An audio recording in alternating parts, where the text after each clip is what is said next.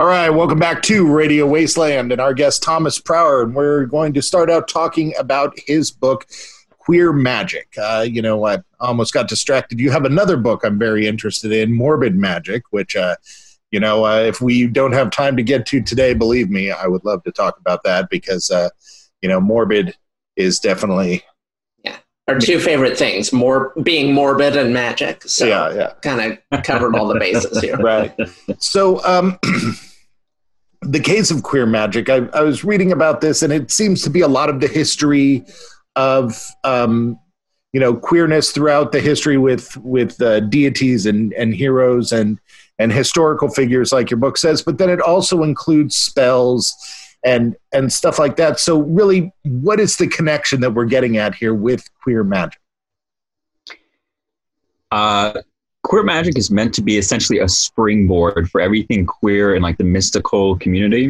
Mm-hmm. So it has both the history of where queer people were back throughout time, because it's strange when you look into it, having this kind of like, oh, they're not really fully men or they're not really fully women.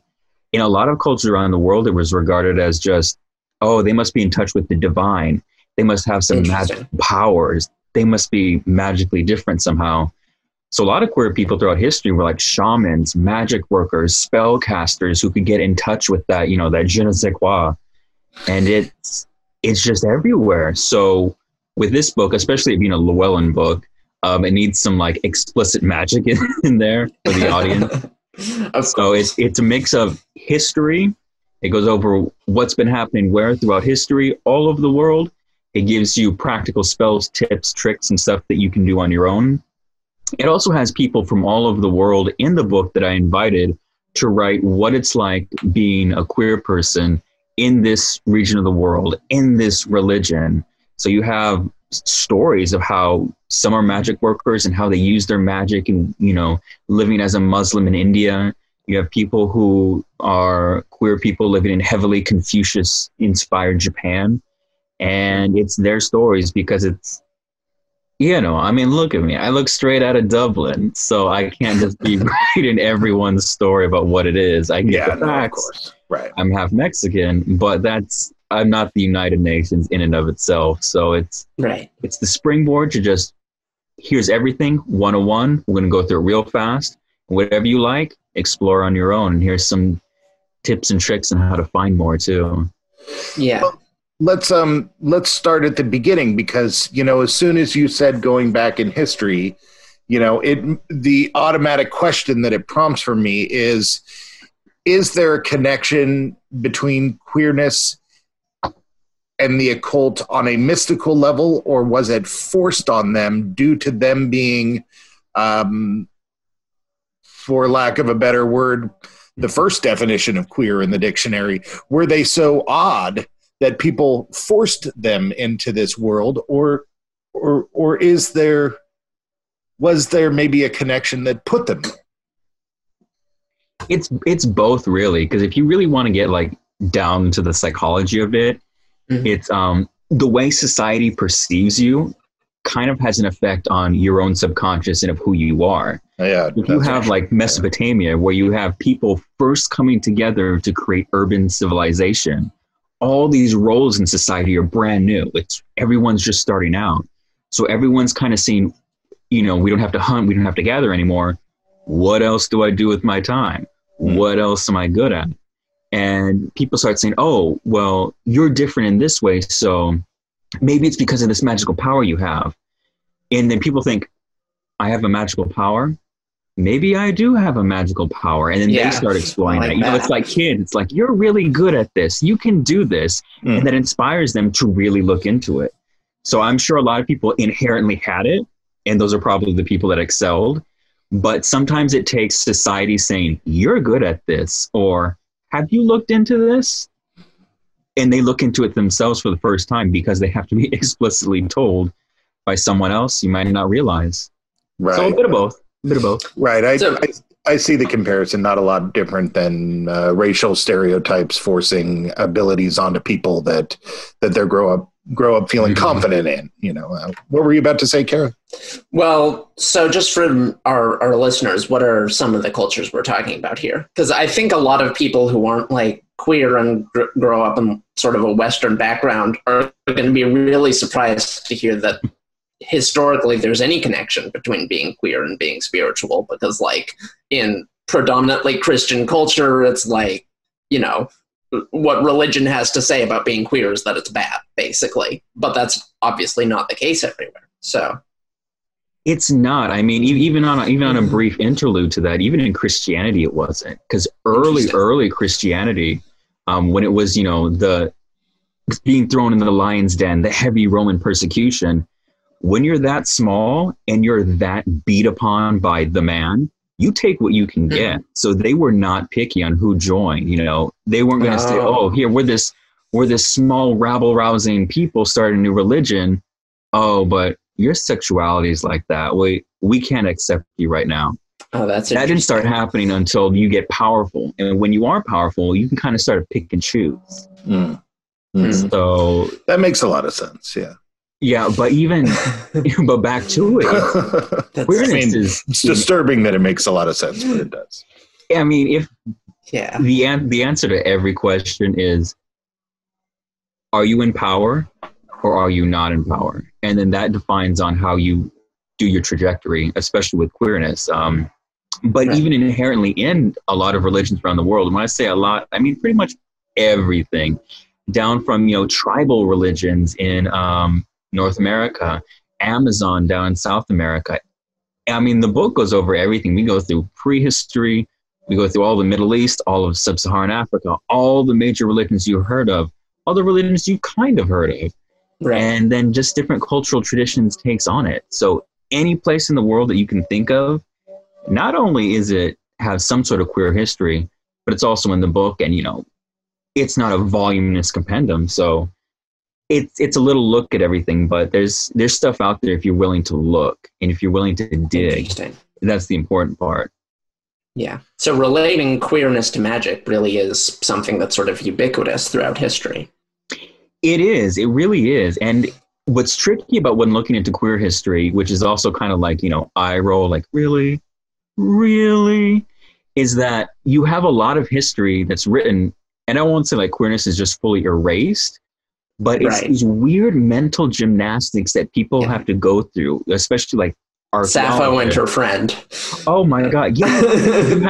There was this famous case in back in Victorian Britain when they were uncovering all these Egyptian tombs, and they found this grand one with, two men inside this gilded sarcophagus, and two men were painted all over the sanctum walls and, with their noses together. And, now we look at them, we're like, oh, well, they were probably lovers. And all the art, they're obviously lovers. You know what they said? The official explanation was, oh, these must be conjoined twins. Oh, even though the logic, yeah, they sure are conjoined if you want to. Yeah, they were 50% right. And that's the thing. It's a lot of history. It's there, but it's not fully there. So, I mean, a lot of historical figures were quite queer, and it's just not written about. I mean, you have King Richard the Lionheart, you have many of the samurai of Japan, you have just tons of people, tons of saints. It's just not written. I would guess that a big part of the reason why is like, if we go back and let's make the comparison to a race. We go back to Black history. Even though it's fragmented by the destruction of a lot of history, there is a linear path. But in the case of queerness, it's a fractured history no matter what, because it affects everybody, but it's not a linear path. Like, my dad was gay, I'm not gay. It's not that way. And so, it probably, because earlier when you were talking about it, you sort of made the joke of rolling your eyes, like people wouldn't take it seriously, and maybe one of those reasons why is because it's fractured throughout history. It's not a linear path. Yeah, it gets really squiggly. It gets very spaghetti-like, because when you're talking about queerness, it's very difficult, because you can't just For certain people, you can, but you can't to everyone with 100% say, that's a queer person. Right. So what is a queer person? And then what is defined as queer, what we call it today, it's not the same thing it was 100 years ago. It's not the same thing it was 200 years ago. It's not even really the same thing it was like 10 years ago. Like the word queer itself, like even today is like, should we use this for this community? Should we use this for that? So, you know. Exactly. So imagine millennia of that. Right. And then on top of that, this discussion is going on in every single culture. So in every single culture, queerness is different. The debate on what is queerness is different. So it's really hard to get a united front on what is queerness. And in India right now, it's really tricky because they have 3 official genders, male, female, and then this kind of like third gender. In the West, we would consider them transgender women, but it's a whole special it's gender its own thing. itself. Yeah. So when the people are trying to fight for transgender rights, it doesn't include these people. So do you include those people to give them the rights? When you fight for queer rights, are these people included in it? Do they get benefited from it? Do they have special laws? And it's weird because when you deal with the law, everything has to be black and white. There can be no gray in order for judgments to be ruled. The laws have to be written in black and white. So when you have something as nebulous and gray as queerness, and you have to make fundamental black and white decisions on that, interfighting happens. And then that scale multiplies and multiplies and multiplies. What is queerness? What is queerness in this religion, in this cultural context, in this society at this time? And you can't pinpoint it down. So it's fascinating, but it's very spaghetti tricky. Yeah, that's funny because before we even had this interview, and maybe I should include this for other cis straight people out there like myself, I had to quiz Kara a little bit to make sure that I was right on what I thought queer meant. Because, like a lot of people. Literally right before the show started, he's like, okay, so quizzed my wife queer, about it earlier. What does queer mean, Kara? I'm like, well, that's what the show's about. And then it's like, no, but seriously, I don't want to look like an idiot. Right. Well, I grew up, and to me, queer was synonymous with gay. Right. In the world that I grew up in. It was not synonymous with lesbian, transgender, any of the other. It was specifically gay men that it was synonymous with, to me, in my world of my upbringing. But, obviously that's not the case now, or it wouldn't be included with gay in the letters. So, when we're talking about queer, we're looking at, and this is not me telling you or really asking you, I'm just trying to help the audience understand that we're talking about gender and sexuality outside of what is the norm throughout history. Is that, and I air quoted the norm for anybody who's not watching. But that's pretty much what we're getting at here. And correct me if I'm wrong, of course, before I go on.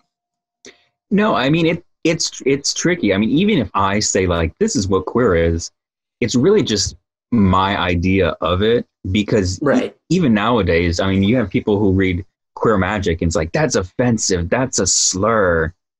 Well, it is a slur. I mean, it is. I mean, if some, very straight man looked at me and was like queer, he did not mean that in a friendly way. He did not mean that in a friendly way. No, unless he was some sort of 1800s British investigator, and he was queer, acknowledging a clue. He's all very queer. Yes, where were you on the night of the 21st? Right.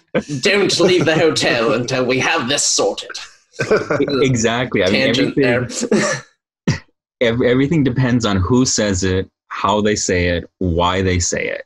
The way I do it is, if when people come to you and they honestly have a question and it might be offensive, I might be the only person that they're like, I need to ask this question. Like when you need to ask medical questions online because you don't want to ask people. So you like look it up and it's like, is this it? Those anonymous doctor questions.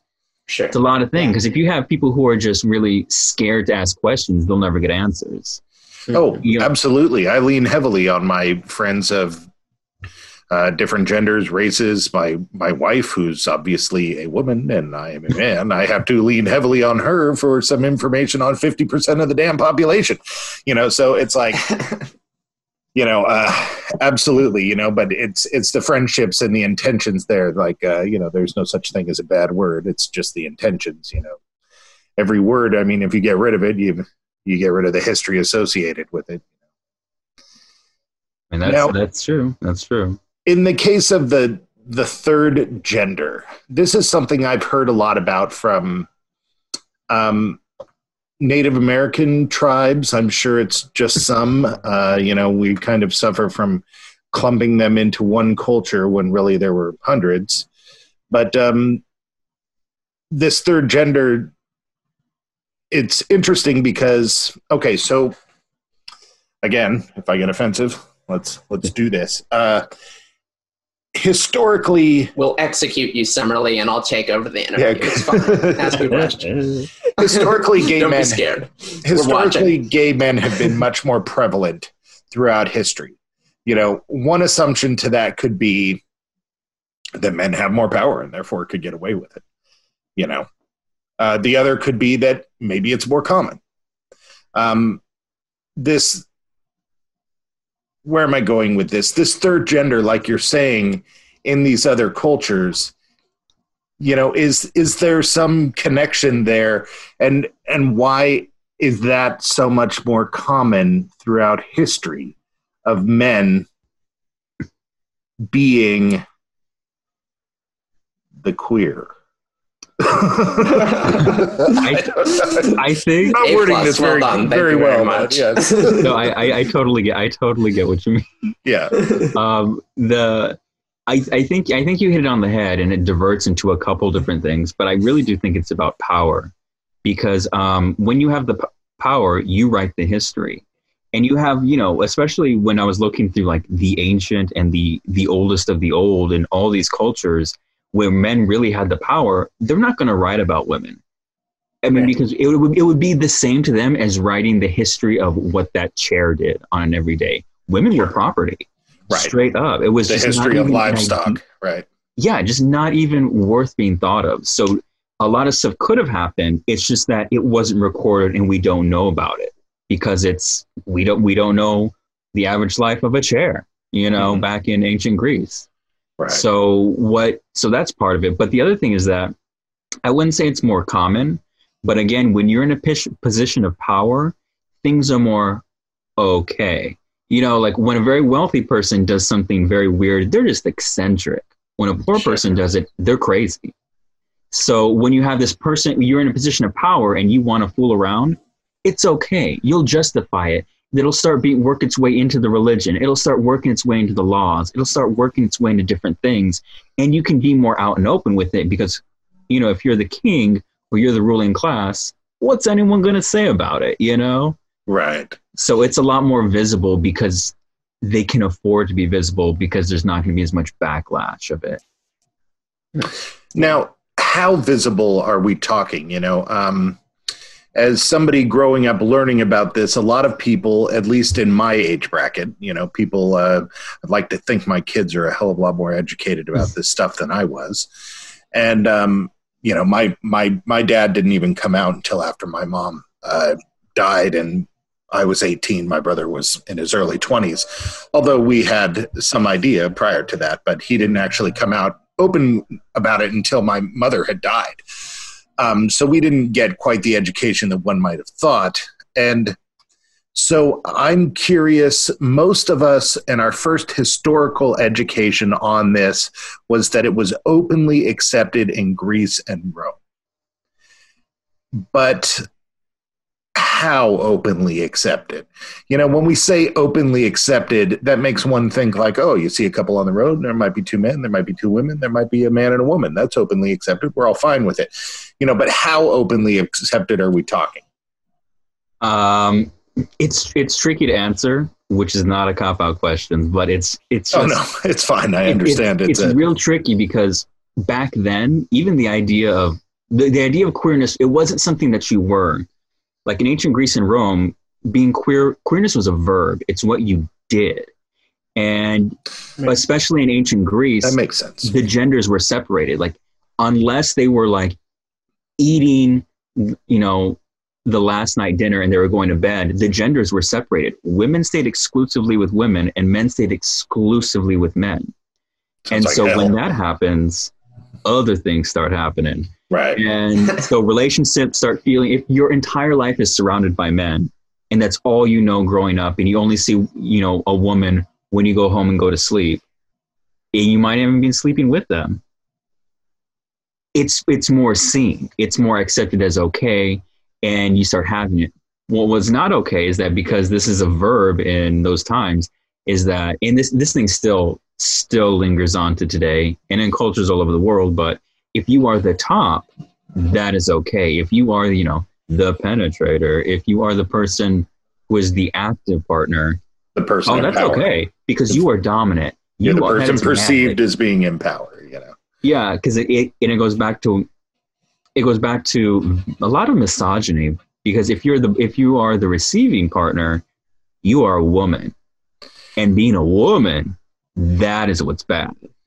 Yeah. So it's strange. It's a really interesting comparison, because the world, as a cisgender man who's married, I'm sure a lot of people realize that I may have all the power in the world and stuff like that compared to women and other stuff like that, but when it comes to sexuality in my household, I have none.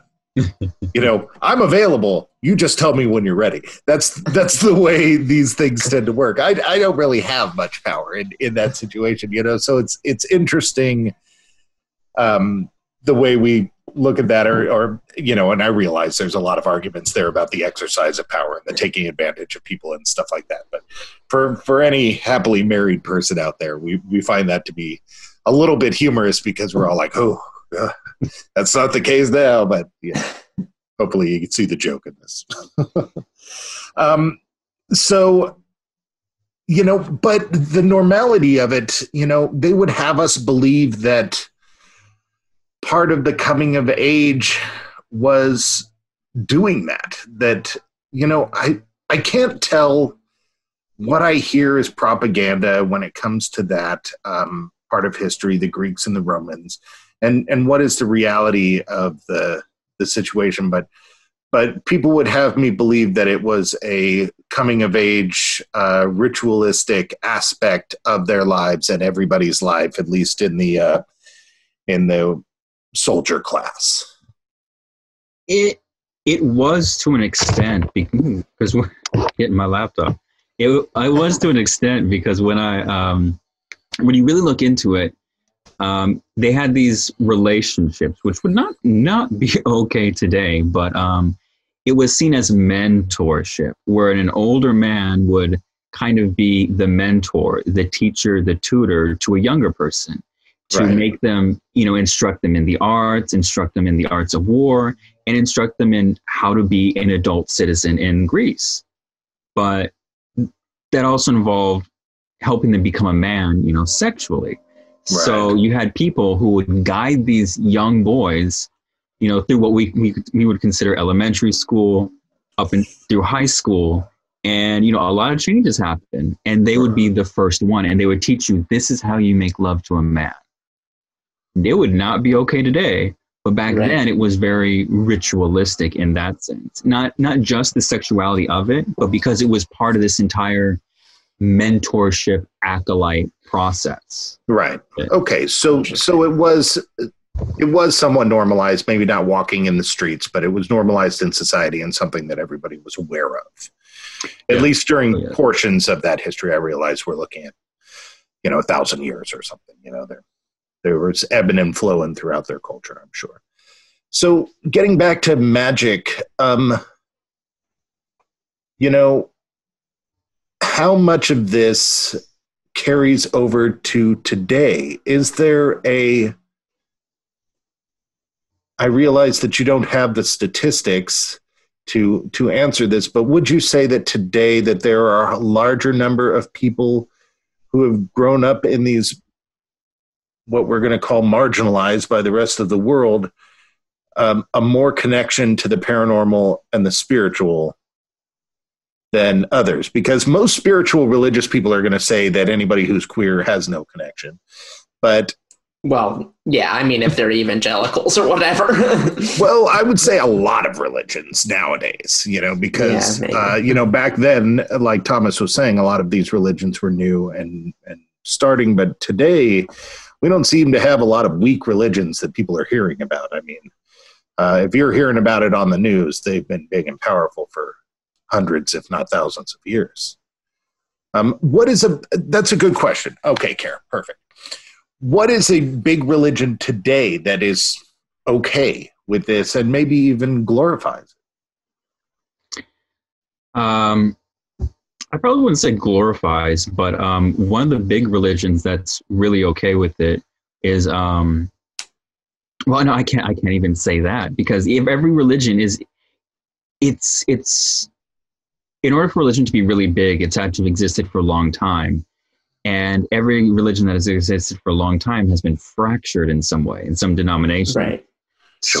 So you could say Judaism is, but then you could only say Reformed Judaism is, which is a lot of people, but it's not Judaism.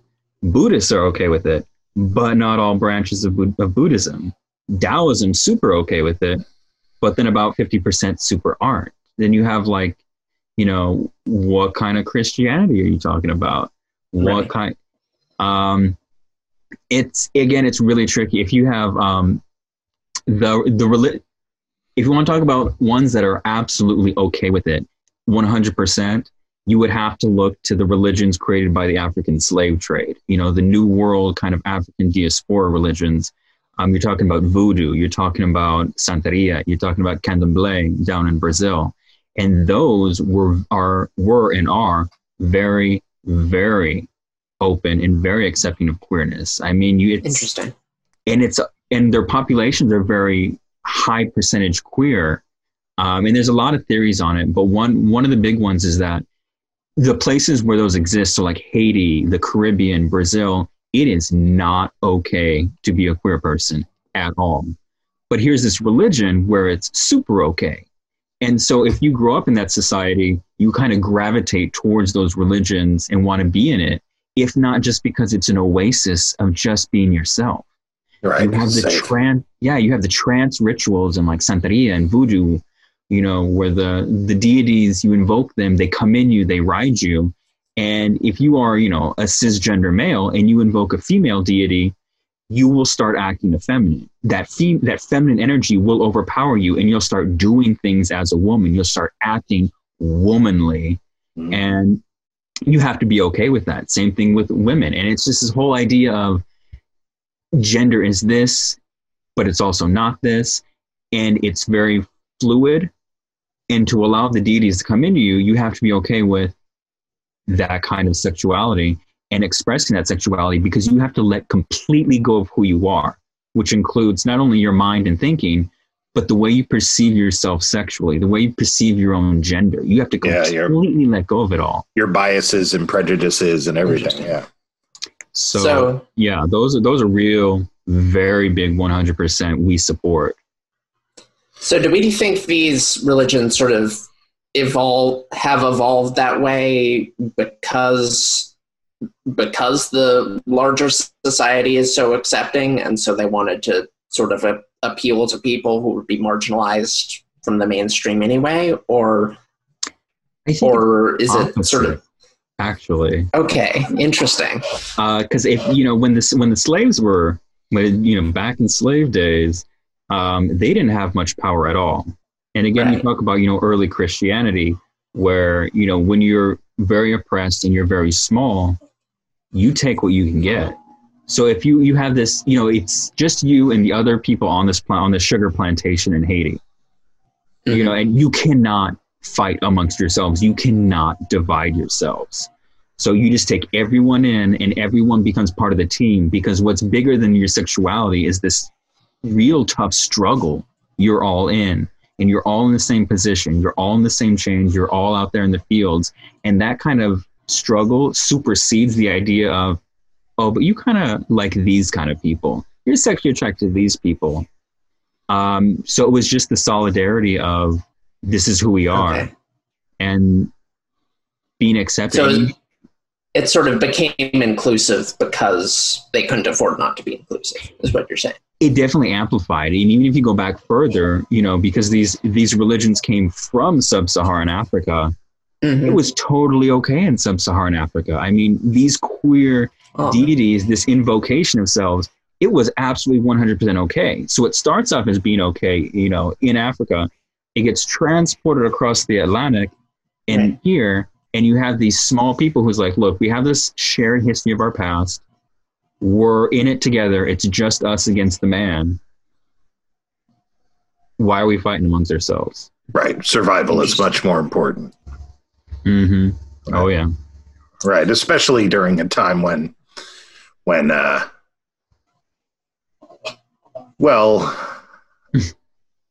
you had to work all day to feed yourself. Now I always make this comparison to say that money is screwed up because, back then one man would work all day to feed himself and his family would work all day to feed themselves. And now one man makes enough milk for 5,000 people.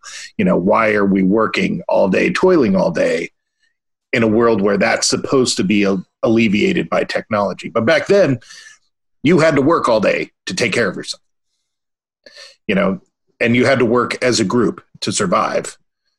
And so I totally get what you're saying. It's like you have no choice. It's band together or die. Oh, yeah. Like, I mean, again, and even amplify that, like back in the, the Caribbean, where you're not even harvesting your own food. You're harvesting sugar for back in Europe. Yeah, that's true. Right. So it's like double backbreaking. You're surviving and you're paying for their luxuries. Yeah, it's really tricky. And the probably the most controversial thing about the survival topic in queerness is that why does it even exist at all? I mean, shouldn't it be evolutionary? What purpose does it serve? You can't, naturally reproduce. How does it keep happening? And that's the argument that a lot of some religions have, like, where it is not natural because it serves no evolutionary purpose. And the argument against that is, well, it has to because it keeps popping up. Otherwise, it wouldn't exist at all. It would have been just wiped by the roadside genetically. And it's one of those things where, and it's done in every religion, even in the pagan queer community, where is this natural or is it not natural? Because when you have like the very earth-based religions, where everything is based on nature, based on the holiness of how the world naturally is, the argument of, is this natural? And it's really strange when you talk about queerness and being natural, because you run into that whole argument, and it's just like, well, I would say by that argument, even asking if it's natural is unnatural.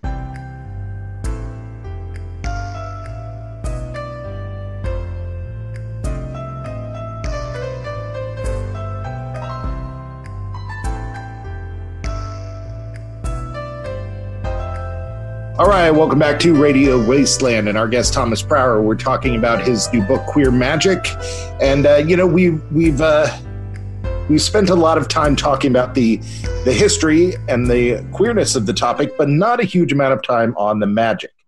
So, when I think of magic, at least, I think of like light and dark magic, and maybe that's a little high fantasy of me or something. But, is there a specific type of magic or attitude of magic that queer people throughout history have been associated with? We obviously, right before the break, we talked about conjuring and mediumship, which made a lot of sense when you put it that way, because they have to be able to characterize whoever's coming through without any bias. But, is there an evil associated with it, or a positiveness, or does that change from culture to culture, or is that not really there?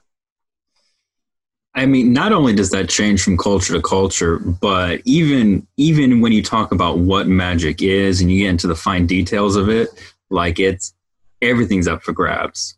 But if you want to talk about one thing specific, like throughout all the cultures, again, it's being that divine intercessor. It's being the one people who can connect with the other world, which can in a way be light and dark if you say that, they can reach the gods above. They're more in touch with that spirituality. they're in touch with this other dimension of, the heavenly beings. But they're also in touch with the other side of the veil, the underground, the ancestors, the dead, just anything that's in this, what we would say like an other dimension. They can kind of transcend that. They can cross these, boundaries and borders because they're seen as more fluid. They're seen as not one thing, because they're not men, but they're not women. So what are they? Right. It's the way I've heard it explained, and correct me if this is wrong, but it's sort of like queer people throughout history have sort of been seen as being in two categories at once. And so they've sort of been like, okay, that obviously makes you someone who is in a liminal state by your very nature. You're automatically just in multiple categories, and therefore that crosses over to magic too. Is that sort of what the logic was? It is, because going back to it again, when it's how society sees you, because queer people in everywhere have always been a minority. And when the magical systems, the rules, and how we're going to manifest things start getting into play, majority opinion rules. And so if majority opinion says these people are good at this, that kind of becomes the default accepted norm over 10 years, over a century, over a millennium. See, what's weird to me, though, is that people who aren't queer, because they are the majority, would sort of choose to give queer people the power in this way. Like, they would choose to elevate people who are not them to high positions in society in many cases, shamans and whatnot, because they're different. That's like, it's very strange. It's tricky because it's not always a good thing. It depends on where in the world you talk about. Like if you talk about Siberia, the Chukchi tribe, the queer shamans are the most powerful because they have the power of men and they have the power of women and the power of the unknown. So no one wants to mess with them. But it's I have all this power, but it's also very lonely at the top. A lot of them don't have friends. A lot of them are ostracized because everyone's so scared of their power. So it's like, that's we'll come to interesting. you when we need something, but like, don't stay away. So it's like vampire hunters in Eastern Europe who were thought to be half vampire, and so they were bring it in valued for their ability to kill vampires, but also ostracized for their unholy heritage. Got to connect everything to vampires somehow. Thank you. I did it for this episode. I'm good. I did my goal. That's your one per list. Yeah, exactly. Check that off. So, but I'm assuming it's not always so black and white, because if you think about musicians and artists, here's an area where being gay or being queer was maybe a little more outwardly shown. And in certain aspects, they were considered greats. And in other aspects, that very same person might be under the boot heel of somebody in power who belittles them. And that boot heel is accepted by the people around them. Do you get what I'm saying with this? I don't know if I'm explaining this very well, but in one aspect of their life, they are glorified. But in the other aspect, they're very much not. It's true. And again, it's impossible to speak of like generalities with this, but what's real tricky and always like important to remember is that a lot of times when people look back at history or they think back to the past, even the recent past, they look at it from a very modern perspective. So they have like, this is what queer is. And this is like the power struggle. So this is how it must have been, 500 years ago. And the entire way society relates to itself is different. I mean, again, back to ancient Mesopotamia, when you're writing the very first laws in Hammurabi's code, and it's like, okay, everyone, we need to have some sort of structure in how we're going to do this. Nothing about queerness is mentioned. Scholarly research on that says that it's because it was just such a mundane, accepted fact of life that it wouldn't need to be regulated. It was just like, we don't need to talk about it because it's not a big thing. But the argument could also be made that it was shunned and they didn't want to talk about it. It's true. And again, it's hard to get pinpoint definitive answers. Right. Mm-hmm. So when you have those kind of like discussions and you have those kinds of talks, you have to look at it from not only that perspective, but remember that perspective also wasn't the perspective. It's a weird rabbit hole of like placing your mind outside yourself and in this group, but then you also have to put your mind in this other group that was there. But we only have so much information. Of course. Got to do some queer channeling in order to understand the nature of queerness. It's just you got a chicken or the egg kind of problem. I'm totally on a different thing. Go ahead. I'm on Tumblr a lot. I feel like most of the queer people I know there are witches. Is this becoming like a thing in Western culture? Are queer people more drawn to the occult, or am I in a weird witchy bubble, which I probably am anyway? But I don't think they're drawn to the occult so much as they're drawn to the punk rock ostracizedness of it. Because if that's fair, you look at the rock community, a lot more accepting. You look in, even the vampire communities, that's true. More accepting. All these ostracized groups kind of see another outsider, and it's like, okay, you're one of us. We're all weird. We're all different for different reasons. We don't care. Right. We're the outsiders. We're the misfits. Yeah, that tracks. That makes sense. And the punk rock comparison, growing up playing in bands in a small town, we would have shows and there would be a punk band, an acoustic act, some ska band, and there would be basically all these small scenes that had no followings would band together, and you would get the craziest eclectic shows that seemed perfectly normal at the time. But if you were going to a larger town where there were these larger scenes, you wouldn't see a hardcore straight edge band playing with a super drunk gutter punk band. But in the small town they would, because who else are you going to play with? Where else are you going to find the venue, and so on and so forth. So that makes sense that the marginalized, I don't even know if that's the best word to use. It's just people band together to create larger groups of safety and security and success. Yeah. And the other big part of it is that magic is very powerful. Even if you cannot affect magic in the world, having that sense of feeling powerful is very important and very attractive to people who are told they're no good, to people who are said, you have no power, you are evil, you're bad. Suddenly you find this kind of like worldview and this practice system wherein you can not only have power, but you can affect the world around you in a very physical way. And that attracts a lot of people who are, outcasts, a lot of people who are put down by society. Just that sense of finding power again, and witchcraft offers that. So you get all these sites coming in, and the queer minority just kind of just fits into all of them. That's interesting, because in this discussion we've kind of hit a weird split, and that's maybe an interesting point that had happened in history, where historically speaking, the odd and the strange were forced into these roles. And then at some point in history, it seems to have switched to a place where the odd and the put outside found safety in these roles. Because it seems to say that at the beginning evolution of this, it was society that saw these people as different and said, whoa, you go there. And now people say, I'm different. Oh, I'm going to go here. And it's like, I don't know. It's an interesting change where maybe there was no change at all. It's just a change of our perspective. I imagine some self-selection has always happened, but you're right. Yeah. It's interesting. Yeah. I mean, like nowadays in our modern world, we have the luxury where different is good. I mean, if you're going back then, the earliest times, being different, looking different, oh, that was bad in any sort of way. Oh, you have this weird little deformity. Oh, you must be from the devil. Oh yeah. Hair lip. This curse on you. Oh, you must be part of this other tribe that we hate. Being different was a liability.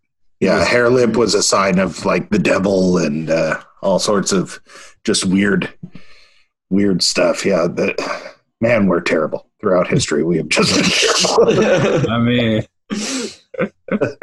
but I guess there's some positivity to say that throughout history we have survived and gotten slightly better. So we may not be that terrible.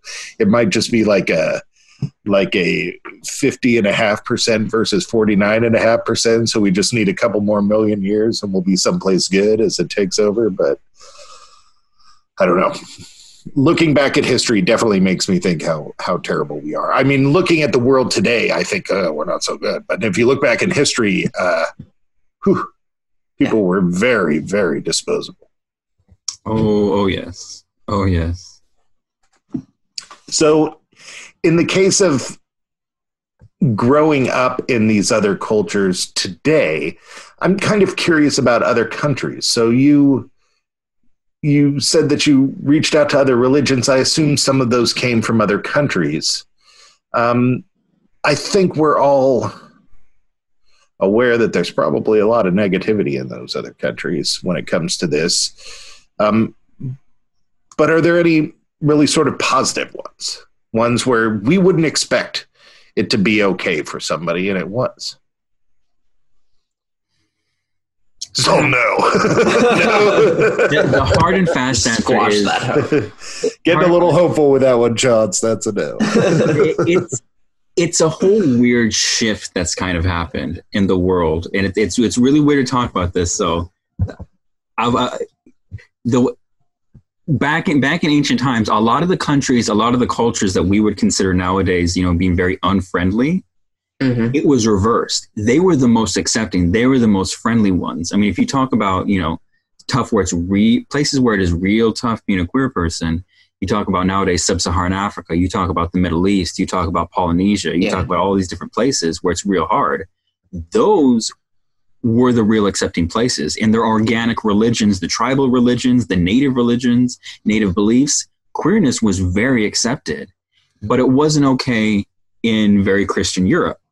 Then missionaries came, colonization happened, erased the history, and just like, no, it's bad. So nowadays you have this weird reverse bizarro world where now in Europe and the quote unquote, industrialized nations, it's okay. But in the places where originally wasn't okay, it's not okay, because they're going back on a belief that was taught to them during a time it wasn't okay by people who thought it wasn't okay, though they think it's okay now. And it's just a shift. The places that is not okay now originally were very okay. So imperialism went in there, dropped their crap on them, and left without updating any of the information. Oh, but it's severe to the point where it boggles your mind, because you have these places, native places defending it's never been okay here. It has never existed here because in the Bible it said it wasn't. But the Bible's a very Middle Eastern kind of book. And so it's weird the mental gymnastics people can play. But, Africa, Polynesia, the Middle East, Native America, those were all originally very okay places. Very okay places. Just not so much nowadays. What names throughout, in your book description, we're talking about heroes and gods throughout history. Let's go with gods. What gods would stick out in your mind as being fitting the criteria of what we're talking about? I'm assuming that in having some queerness to them. Yeah, I mean, there's the obvious whatever that ones means to that us, are maybe a little bit insulting. There are the obvious ones. There's a Loki. Hermaphrodite. Hermaphrodite would be one of them. Was a character, was a person, not a god, I don't think. But Loki Loki was definitely very queer. I mean, I'm shattered as heck. You didn't know that? Everyone knows that. I've seen Tom Hiddleston. I knew that. Loki is a gender fluid icon. Yeah. I didn't know much about it. Yeah. If you look into like the prose and the poetic eddas of it all, where the Icelandic tales of Loki, there's this very famous scene where he's essentially, the plot is that all the gods are calling Loki out for being a weird trickster and like, stop it, stop being such a troublemaker. So then this council, they're calling him out, and he's just like, well, look who's talking, and kind of just like goes back on everyone and essentially gets to Odin and is like, it's interesting how this kind of magic that you can only get via a ceremony where you have to bottom as a woman. That's Odin too. So, and Odin's like, oh. But there's a lot of that going on. That's interesting because I look at Norse mythology. I think a lot of people look at Norse mythology as being like the manliest of mythologies. You know, I mean, in like we're talking like Viking era culture of Scandinavia. Oh yeah, being queer was absolutely not okay. Being a woman was absolutely not okay. But the most powerful people were lesbian women, just because of the ratio of women. If you have so many women, because women are so hated in society, that you only have this small number of women you could marry. If she's a lesbian and you marry her, you can't divorce her. And she knows that. And so you have these women going off saying, look, I'm going to have an extramarital affair with this other woman. You are not going to divorce me because what other chance of getting another woman do you got? Right. You want to have an heir, you're going to put up with this. That's amazing. Exactly. Yeah. Whatever works. Funny. Whatever works. All right. Well, go ahead. I'm listening. Yeah, I mean, there's so many, like Amaterasu, the sun goddess in Japan. She's a very like self-hating queer deity, but she's very queer, very attracted. Yeah, I mean, self-hating for being queer or self-hating. Get Amaterasu some therapy. I mean, she doesn't like queerness, but she's also very queer, and it's like okay when she does it, but it's not okay when the other gods do it. Yeah. Kind of a way. Mm-hmm. Very human, very petty. Right. Amazing how all these gods are so petty. Surprise, surprise. You have what's his name? You have Krishna in the Hindu cultures, who's was this god of love, among other things, but the pure essence of love, where it doesn't matter what you look like, it doesn't matter your sexuality. I mean, he loves you. He loves you platonically. He loves you romantically. He loves you sexually. He is just love incarnate. Wow. Yeah. And there's certain branches within Hinduism, because Hinduism is a spaghetti mess in and of itself, like what the lineation of the gods and what is official. But there's certain religions where you can, a cisgender male can get in touch with the divine by getting in touch with his feminine side. And by getting in touch with his feminine side, especially through Krishna, you can be more attractive to heterosexual women. So it's both a way to get the ladies and a way to get enlightened through the divine. And that's not that much different than today. Yeah. I mean, when I got married, I was a total asshole. You know, I had to become somewhat nicer of a person and understand my feelings before, my wife was willing to put up with me for the 16 years we've been together. So there is some practical knowledge in there as well. Yeah. There's a lot of sense. There's the Yoruba god of of healing, whose name has escaped me right now, which isn't good. I think it's Oshun, or I'll look it up in a second. But what he was about was he was this, very fierce healing deity, very masculine, but he was also the goddess of the rivers, and he would change into a woman. Oh, and because he could understand a woman so much, the female goddess of love married him because, here's a man who understands women.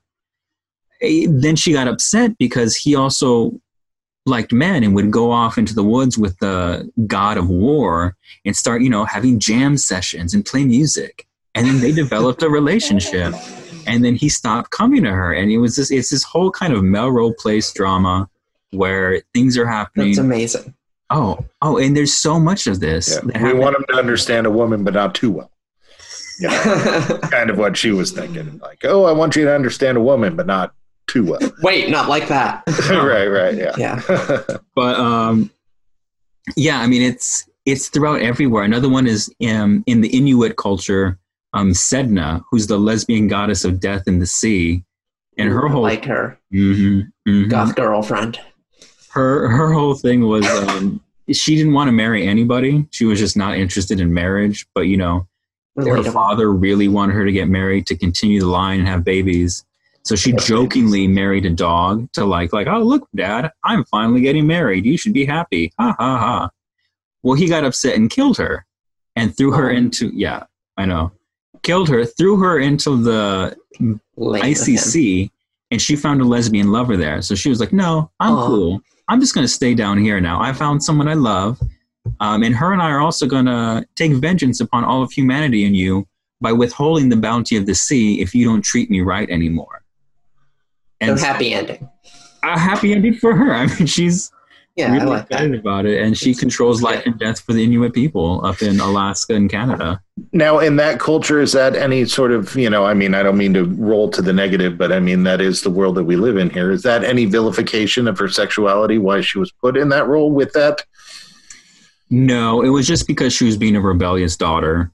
I see. It wasn't that she was gay. It's just that she wasn't Getting married. Yeah, she wasn't following tradition. I see. Right. And that was more important because the family honor, the family shame.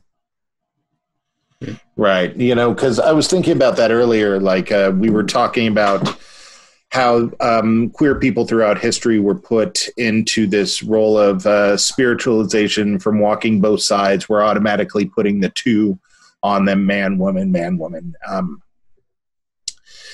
And then you were talking about how even today pagans and belief in natural magic would question that. And I assume that there's a lot of belief that they're there because of their unnaturalness, because of their connection to the other side. It's not necessarily the man-woman being both sides, but the fact that this person is being unnatural connects them to the unnaturalness. Does that make sense how I'm putting it? It does. I get it.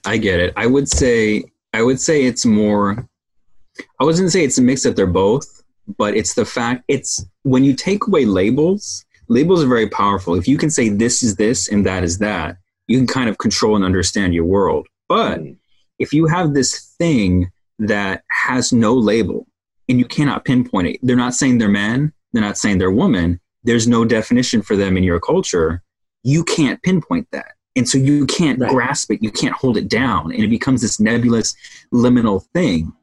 And the other nebulous liminal things you have are like the big questions: death, God, religion, spirituality. So they kind of start falling into that category of things we cannot explain and cannot understand and cannot even put words to, so it must be in the same category.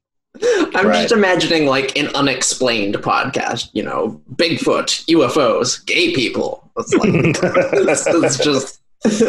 Well, you apparently you're on it. Which apparently is us now that I realize, because we're doing this topic. But all right, well, we're coming up at the end of our time here, Thomas. I've really enjoyed this conversation. A lot of insight into the history. Yeah, a lot of good stuff. A lot of insight into the current day and age, especially with what's going on in the world. I think it's a time that people are looking for that, looking for some insight into things that they don't understand. So I'm really happy that I had a chance to pick your brain about some of this stuff. I think it's very cool. I would love to have you back on. I'm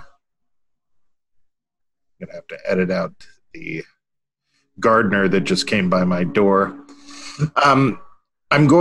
I'd love to have you back on to talk about Morbid Magic, your other book. I think that's something that Kara and I would totally enjoy talking about. Absolutely. And also, I have one request for your next book, and that is the history of queerness in horror films. Horror films is my obsession, and the Babadook. Yeah, horror. I love the Babadook. One thing that definitely sticks out is the main baddie in Stargate. There's lots of great things on both sides there to pick apart. So that's my horror movie. And then Kara, I'm sure, has something with vampires. Oh, absolutely. And before we go, one more time, where can people find your new book? Also, that African god is Erinle, if you want to look that up. Erinle, absolutely. Yeah, I love that. But if you want to look me up, I'm on the social media everywhere under my name, TOMASPROWER, Tomas Prower. I was about to say, you can go to a bookstore, but maybe you can go to a bookstore. Right. Yeah. But no, you can go online, check out the books, buy from your local if you can online. And yeah, you hit me up on social media if you want to learn more. I don't bite. Facebook's probably the best place. I'm on Twitter, I'm on Instagram. I'm trying to build those, so I don't really tweet when I don't really Instagram, but it's there. But if you joined, you might start. I mean, we got to start somehow. We get a bunch of people to join, you'll be Yeah. But yeah, just social media. I have a website, which is my name again, TomasPrower. But yeah, if you just type in Tomas Prower to Google, you'll find some way to contact me, or you'll find some of my books and stuff. So hit me up on there. Yeah. Cool. Well, we've really enjoyed having you on. This was a very fun conversation, All right. Yeah. And we hope to have you on again. Please consider coming back on to talk about morbid magic, death, spirituality, and culture from around the world. Sounds like a fun topic as well. And thank you. You've been listening to Tomas Prower right here on The Wasteland. Welcome